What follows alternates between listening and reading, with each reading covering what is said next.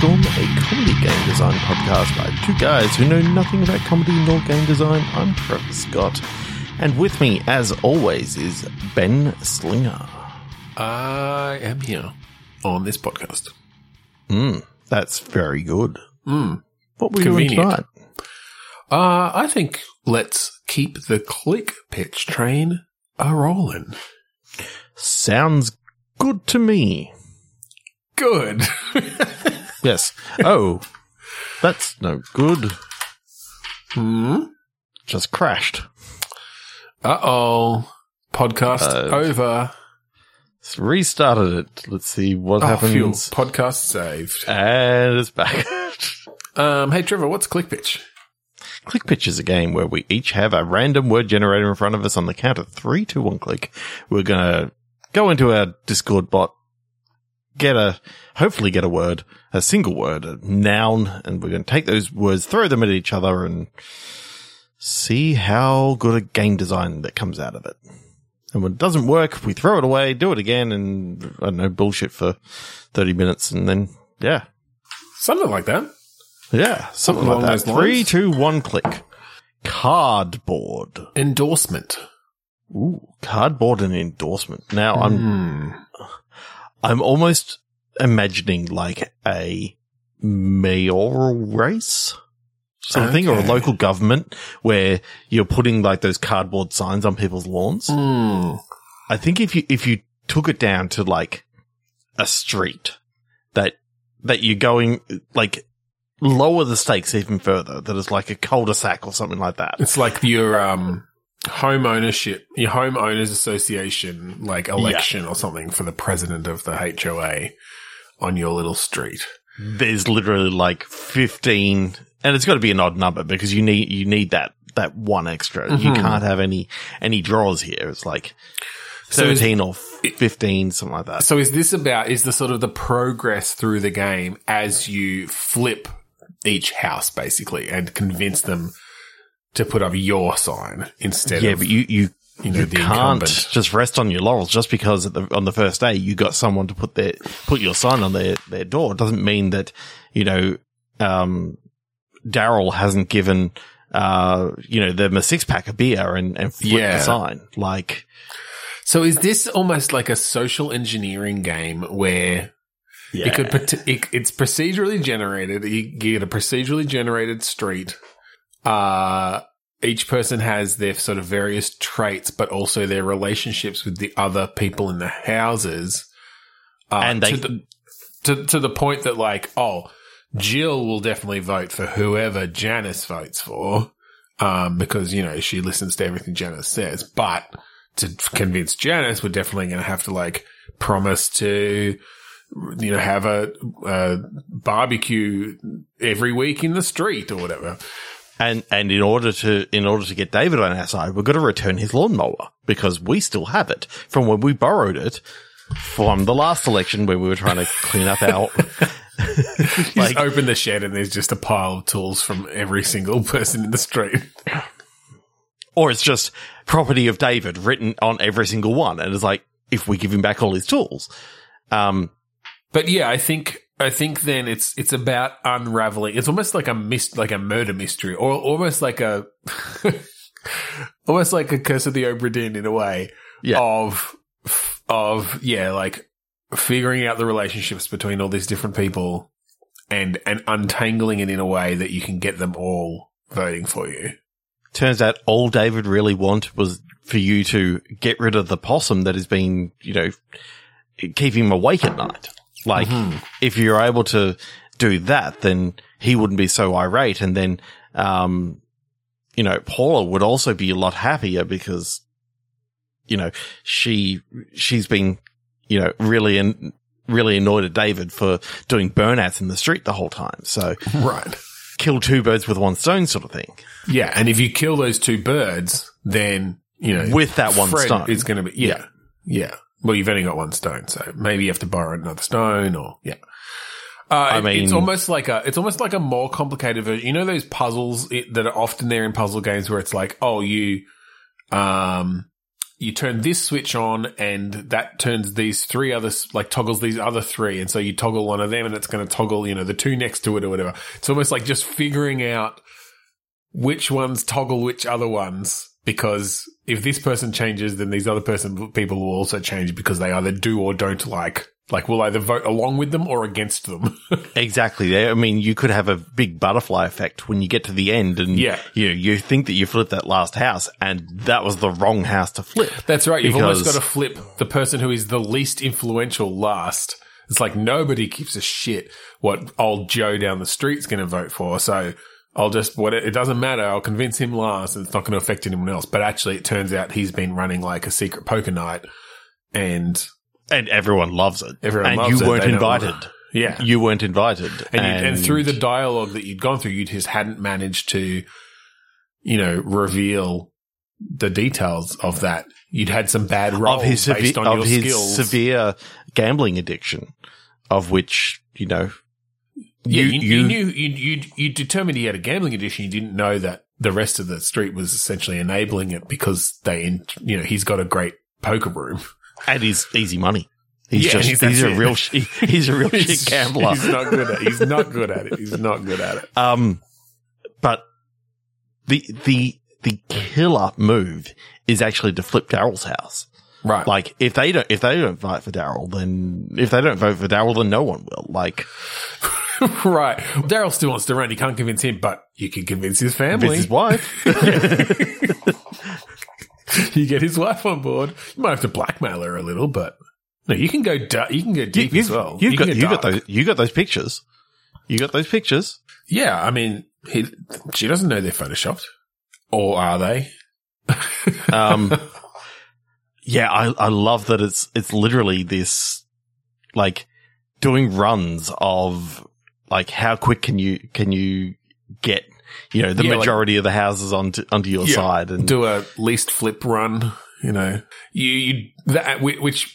I mean you talk to everyone to sort of suss out the relationships, but you don't convince anyone to flip until you figured out that flipping this one person will cause the domino effect that everyone will turn.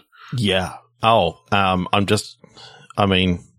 it's not the greatest part, but the fact that you can actually kidnap Daryl and make sure that he's, he's not around to actually, contest the election. You just win by default. Yeah. Yeah.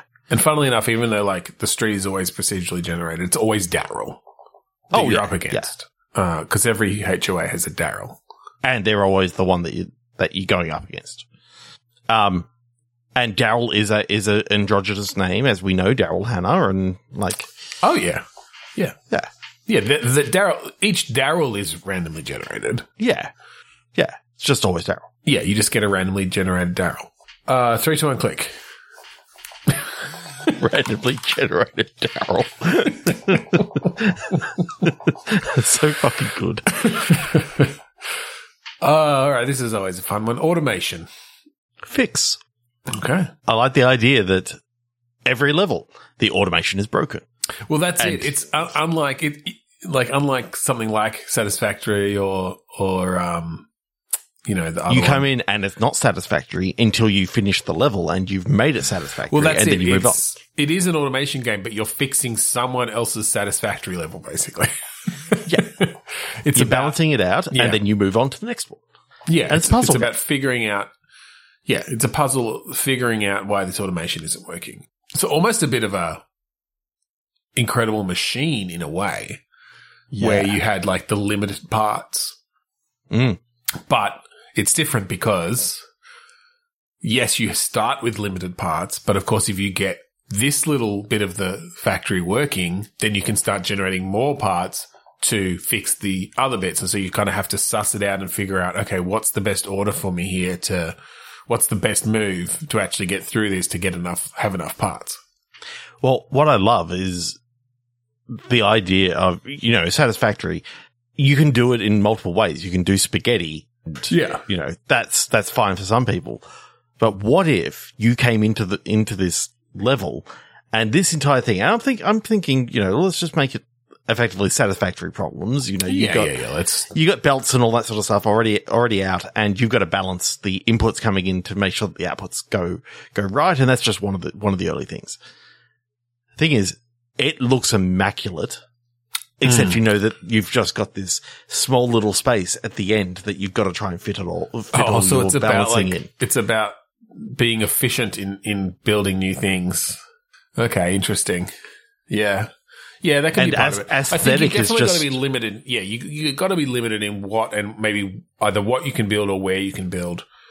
Cause I like the idea of, okay, you come into this level and you're able to build 2 splitters, upgrade 1 belt, and, build 1 extra assembler or whatever. And you somehow have to make this whole thing work efficiently, and it's all stopped up and backed up, but you can reconfigure some of the existing stuff. So it might be, this thing that's generating iron rods or whatever, or screws and stuff, actually, let's just wrap that around here and change that up a bit. Okay, now we have this selection of stuff, and, we can make it all go smoother. Yeah, that's interesting. Yeah. And the fact that you can actually go down all these different thoughts as to what sort of puzzles you actually get later on in the game. I kind of like that there'd actually be a community thing out there of, well, if you like this, I'm just going to put my problem out there, and it's just, you'll fix it. Honestly, this game could just be a community-driven thing where people pass around satisfactory levels. Yeah. And put limits on what you can build. That's kind of fun. I guess though, if you wanted to move away from it actually being essentially satisfactory, you could author these things. You might need to simplify it a little bit. But you're essentially coming into a factory, an actual factory that's making products, and you have these limitations. And you got to, do some balancing, or,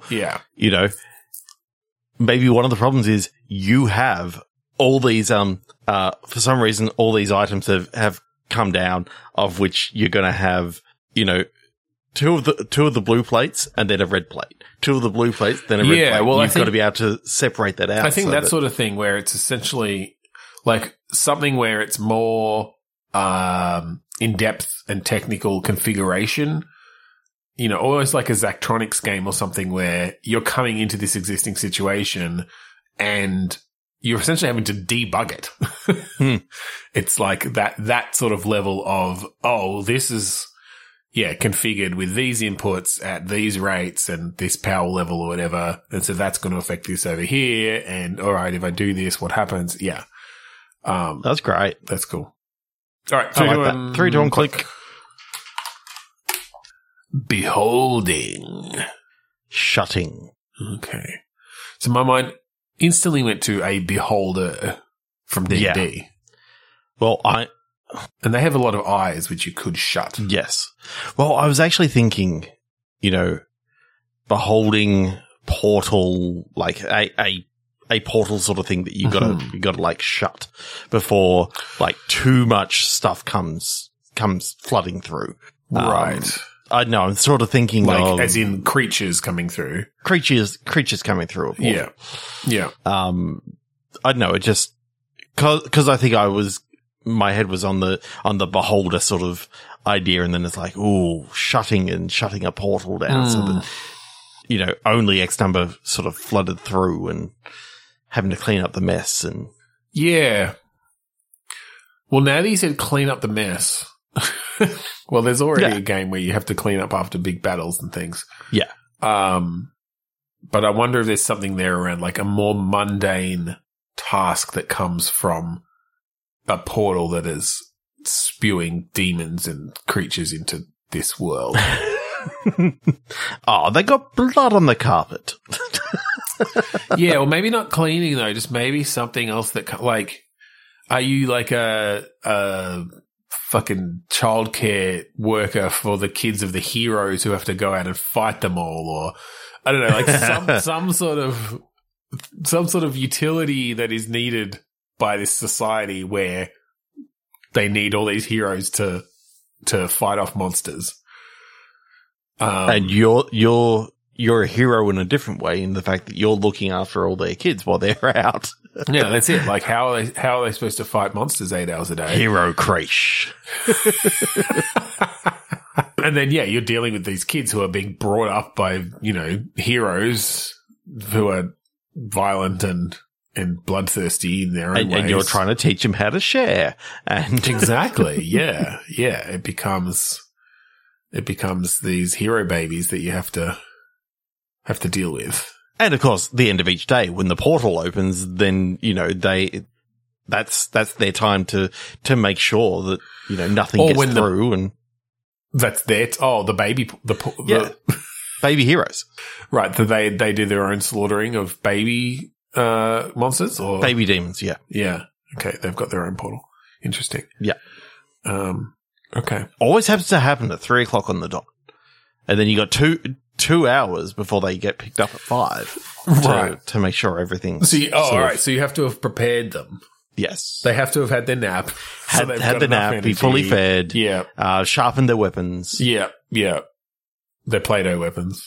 Shared the weapons, Make sure that, so it's almost a bit of a resource management plate spinning sort of game where it's like, I'm chasing after little Gragnor, but because I did that, the music turned off, and so, Sillifer, think of fantasy names, woke up from a nap and is getting cranky.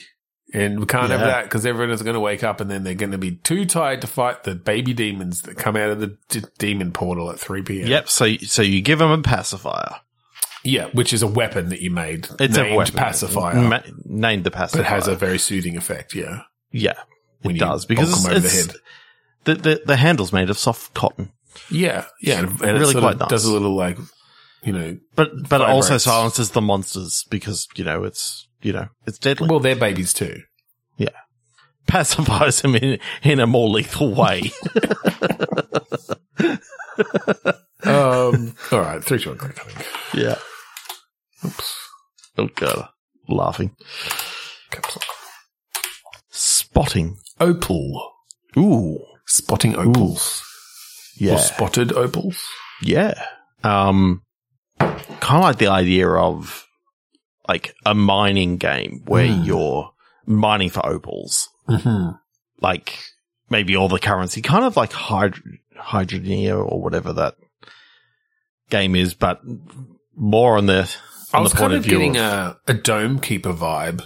It's like a 2D mining game in a way where essentially in Dome Keeper specifically, it's between waves of monsters. So you dig down into the earth, bring back resources to basically make both your mining and then your defensive capabilities more powerful. But going a little bit back to the automation side of things, I feel like a side-on automated mining game that could be kind of cool.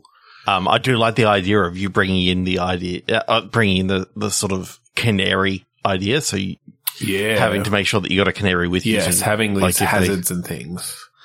Yeah. And methane pockets and. Yeah, exactly.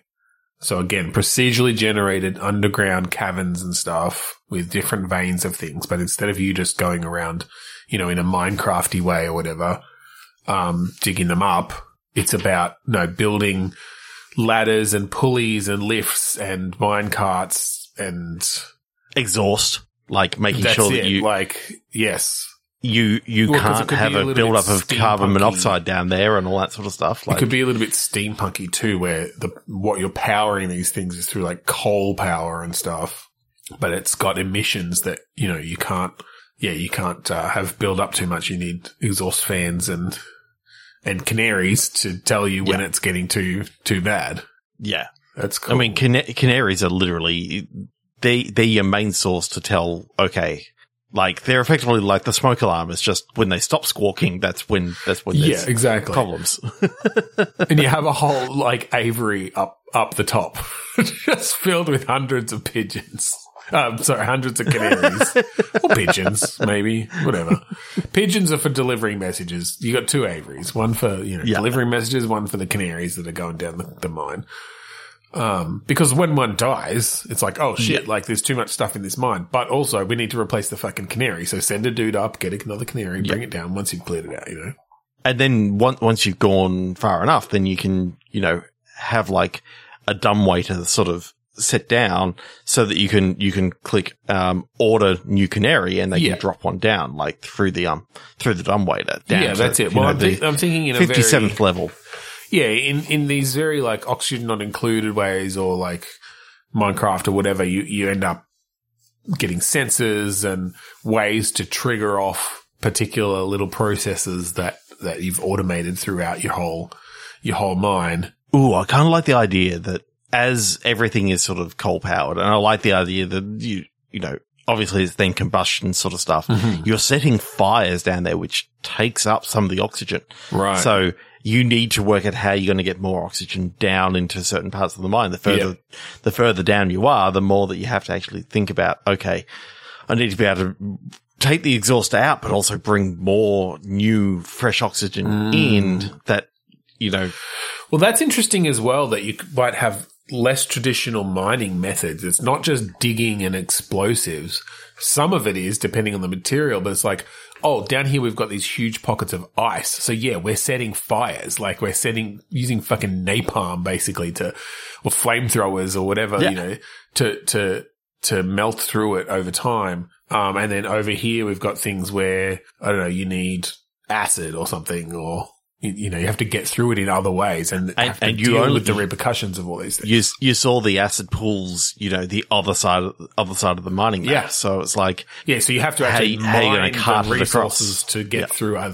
It's almost Metroidvania-ish then, where it's like, okay, you're starting and you're mining opals for currency and whatever, but then you're mining coal to power your devices.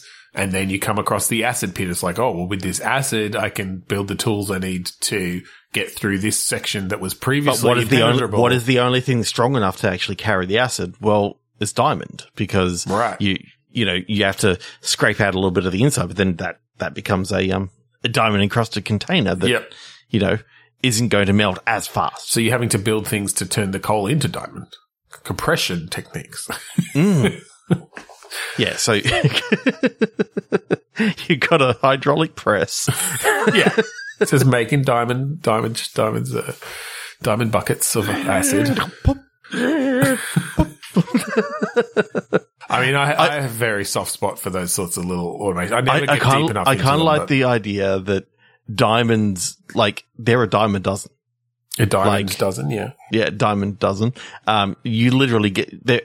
You just start building stuff out of diamond to begin with. It's the most abundant material, but it's really, really hard to work with. Yeah. And really, really hard to, like, you get a diamond vein. It's like, oh shit, bring out, bring out the diamond tip saw, because the only thing that can get through diamond is diamond more itself. Diamond. Like, it's like, God damn it, there's so much diamond here. And just all this useless diamond. Yeah. The only thing this diamond's useful for is cutting through more diamond. Yeah. It's super, super hard, but it also means that it's like the most annoying thing to actually go through. Yeah. And then what you're really looking for is that sweet, sweet coal, and of course the amazing opals. Like if you find the opals that's your moneymaker. Yeah. I just love the idea that like you find gold and it's like, oh God, again another gold vein. Is like, cool. This useless soft sparkly metal rock. God, this useless soft metal. It doesn't even look good. It's like, oh, pewter. Oh, that's amazing. Quartz. I found some quartz for everybody. Oh my God, it's sparkly. Oh, it's so good. Diamond. All this gold. Is that fool's gold? What's the Latin name for that? I can't remember. Oh, I don't know. 3, 2, 1. Yeah. Urn. URN. Meantime. So is this a game from the perspective of someone's ashes? Because it's like what's happening in the meantime. Oh. It's like starts at their wake. Oh, it starts at the funeral. And then you transport it. But it's that view. It's like that view from where, when you've attached a camera to something. From the feet of the coffin, it's just looking up out into the group. You see, Oh, right. And and it follows into the crematorium. Into the crematorium. You see the flame going. Yeah. Edited by such and such, and seeing all the credits. The credits rolling, yeah. The credits rolling. Yeah. And then, they take the ashes out and put it into the urn, and the camera is still like, it happens to come out when like as they're shoveling the last shovel of ashes. You see the shovel come through, yeah. and it brings the camera with it and then pulls it into the urn, and it's just sitting on top of the urn now. And it's like, now it's from the point of view of the urn, and it's just following this urn. There's something cool about that, like, and hearing, the family having discussions and all this sort of stuff. Yeah, and you exactly. can sort of control, like, little bits and pieces. I'm thinking. Oh, I'm almost picturing. What if what it actually is you are the ghost of this person. Yeah.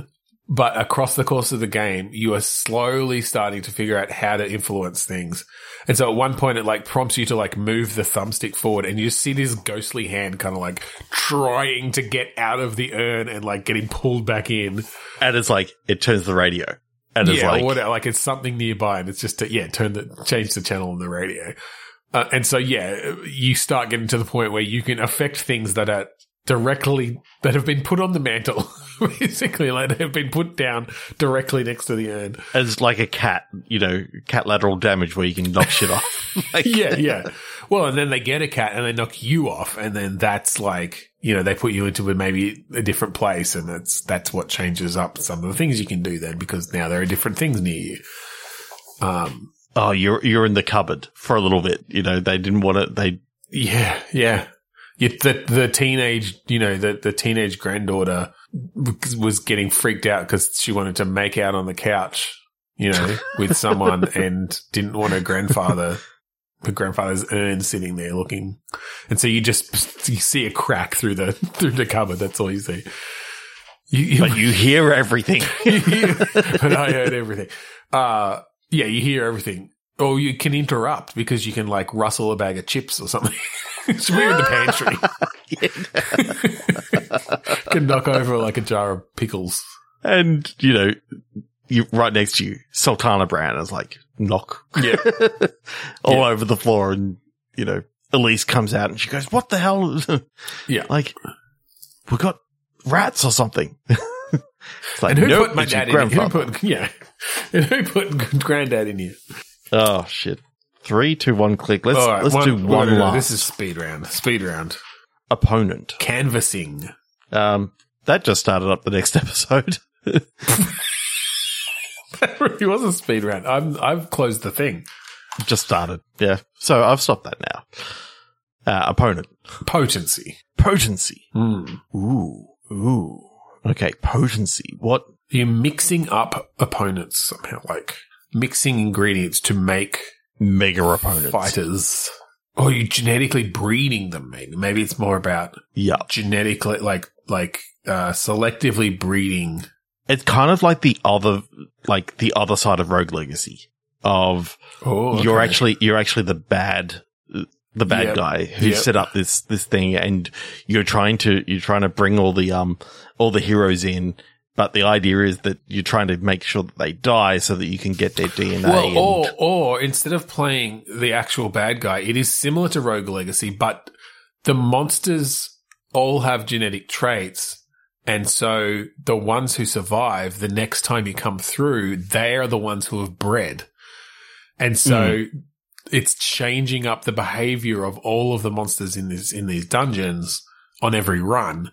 Oh, so the next time the hero comes through, they may not be able to get away with, using the double jump like they did last time because now they've got a move that like moves them faster or counters that. Yeah. Or it jumps up and swipes in the air, and it's like, oh, so now your hero has to slide under, and the next one that's it, because like jumps and stomps like yeah. Basically, that over time. I guess though, I wonder how many runs. I wonder if you need to simulate some of the runs as well. so that it's like there's a fitness algorithm there for. I mean, yeah, I guess it could just be the ones that the player doesn't kill breed. Mm-hmm. And then you being your player actually being the. Are you thinking that we control the monsters? No, I think you control the player. I think it's the hero. I think it's sort of a traditional roguelike in that sense, but it's just the monsters that survive are breeding and their traits carry on. Essentially making the whole thing more lethal for you every time. And potentially, like, they may branch out a little bit further in this. Well, then you have mutations and stuff coming in too. What I'm talking about is more the level, so it's not always the same level. Like, you may come back to this level later on. It's like, oh, yeah, even though I thought I got all of them, there must have been, something that got missed or whatever. But now they've expanded this level out even further, so it does go a little bit deeper. Yeah, well, that's it. I think you can figure out, how they're distributed through the levels and how that works. But I like the idea of having ones that are just like, they end up being mostly invisible and they're just completely cheese enemies that it's like, well, you've only got yourself to blame. You should have killed more of the invisible ones. Or you shouldn't have used your eyes so much. And yeah, should have gone by sound. They're very noisy, but if you're not good enough. All right, I think let's end the episode there. Yep, cool. So thank you for joining us this week on Bitstorm. If you'd like to find all of our previous episodes, go to podchaser.com/Bitstorm. Check them out. Leave us a review. And, tell us a story. Tell us a story. Tell us a story about the time that a portal opened in your town and, what you did. Yeah, and what you did to pacify the monsters. If you want to hear how we did it, check out Mad Defiance from the album Containment Failure by the band Kuradust. There's a story in there. Yeah, there's fighting monsters, kind of. Yeah, that's how we handled it. We played music. Yeah, that's right. So thank you again for joining us this week on Bitstorm. I'm Ben Slinger. I'm Trevor Scott. And I am your grandfather's ghost. Oh, I knocked over the Titanium, right? Oh, shit.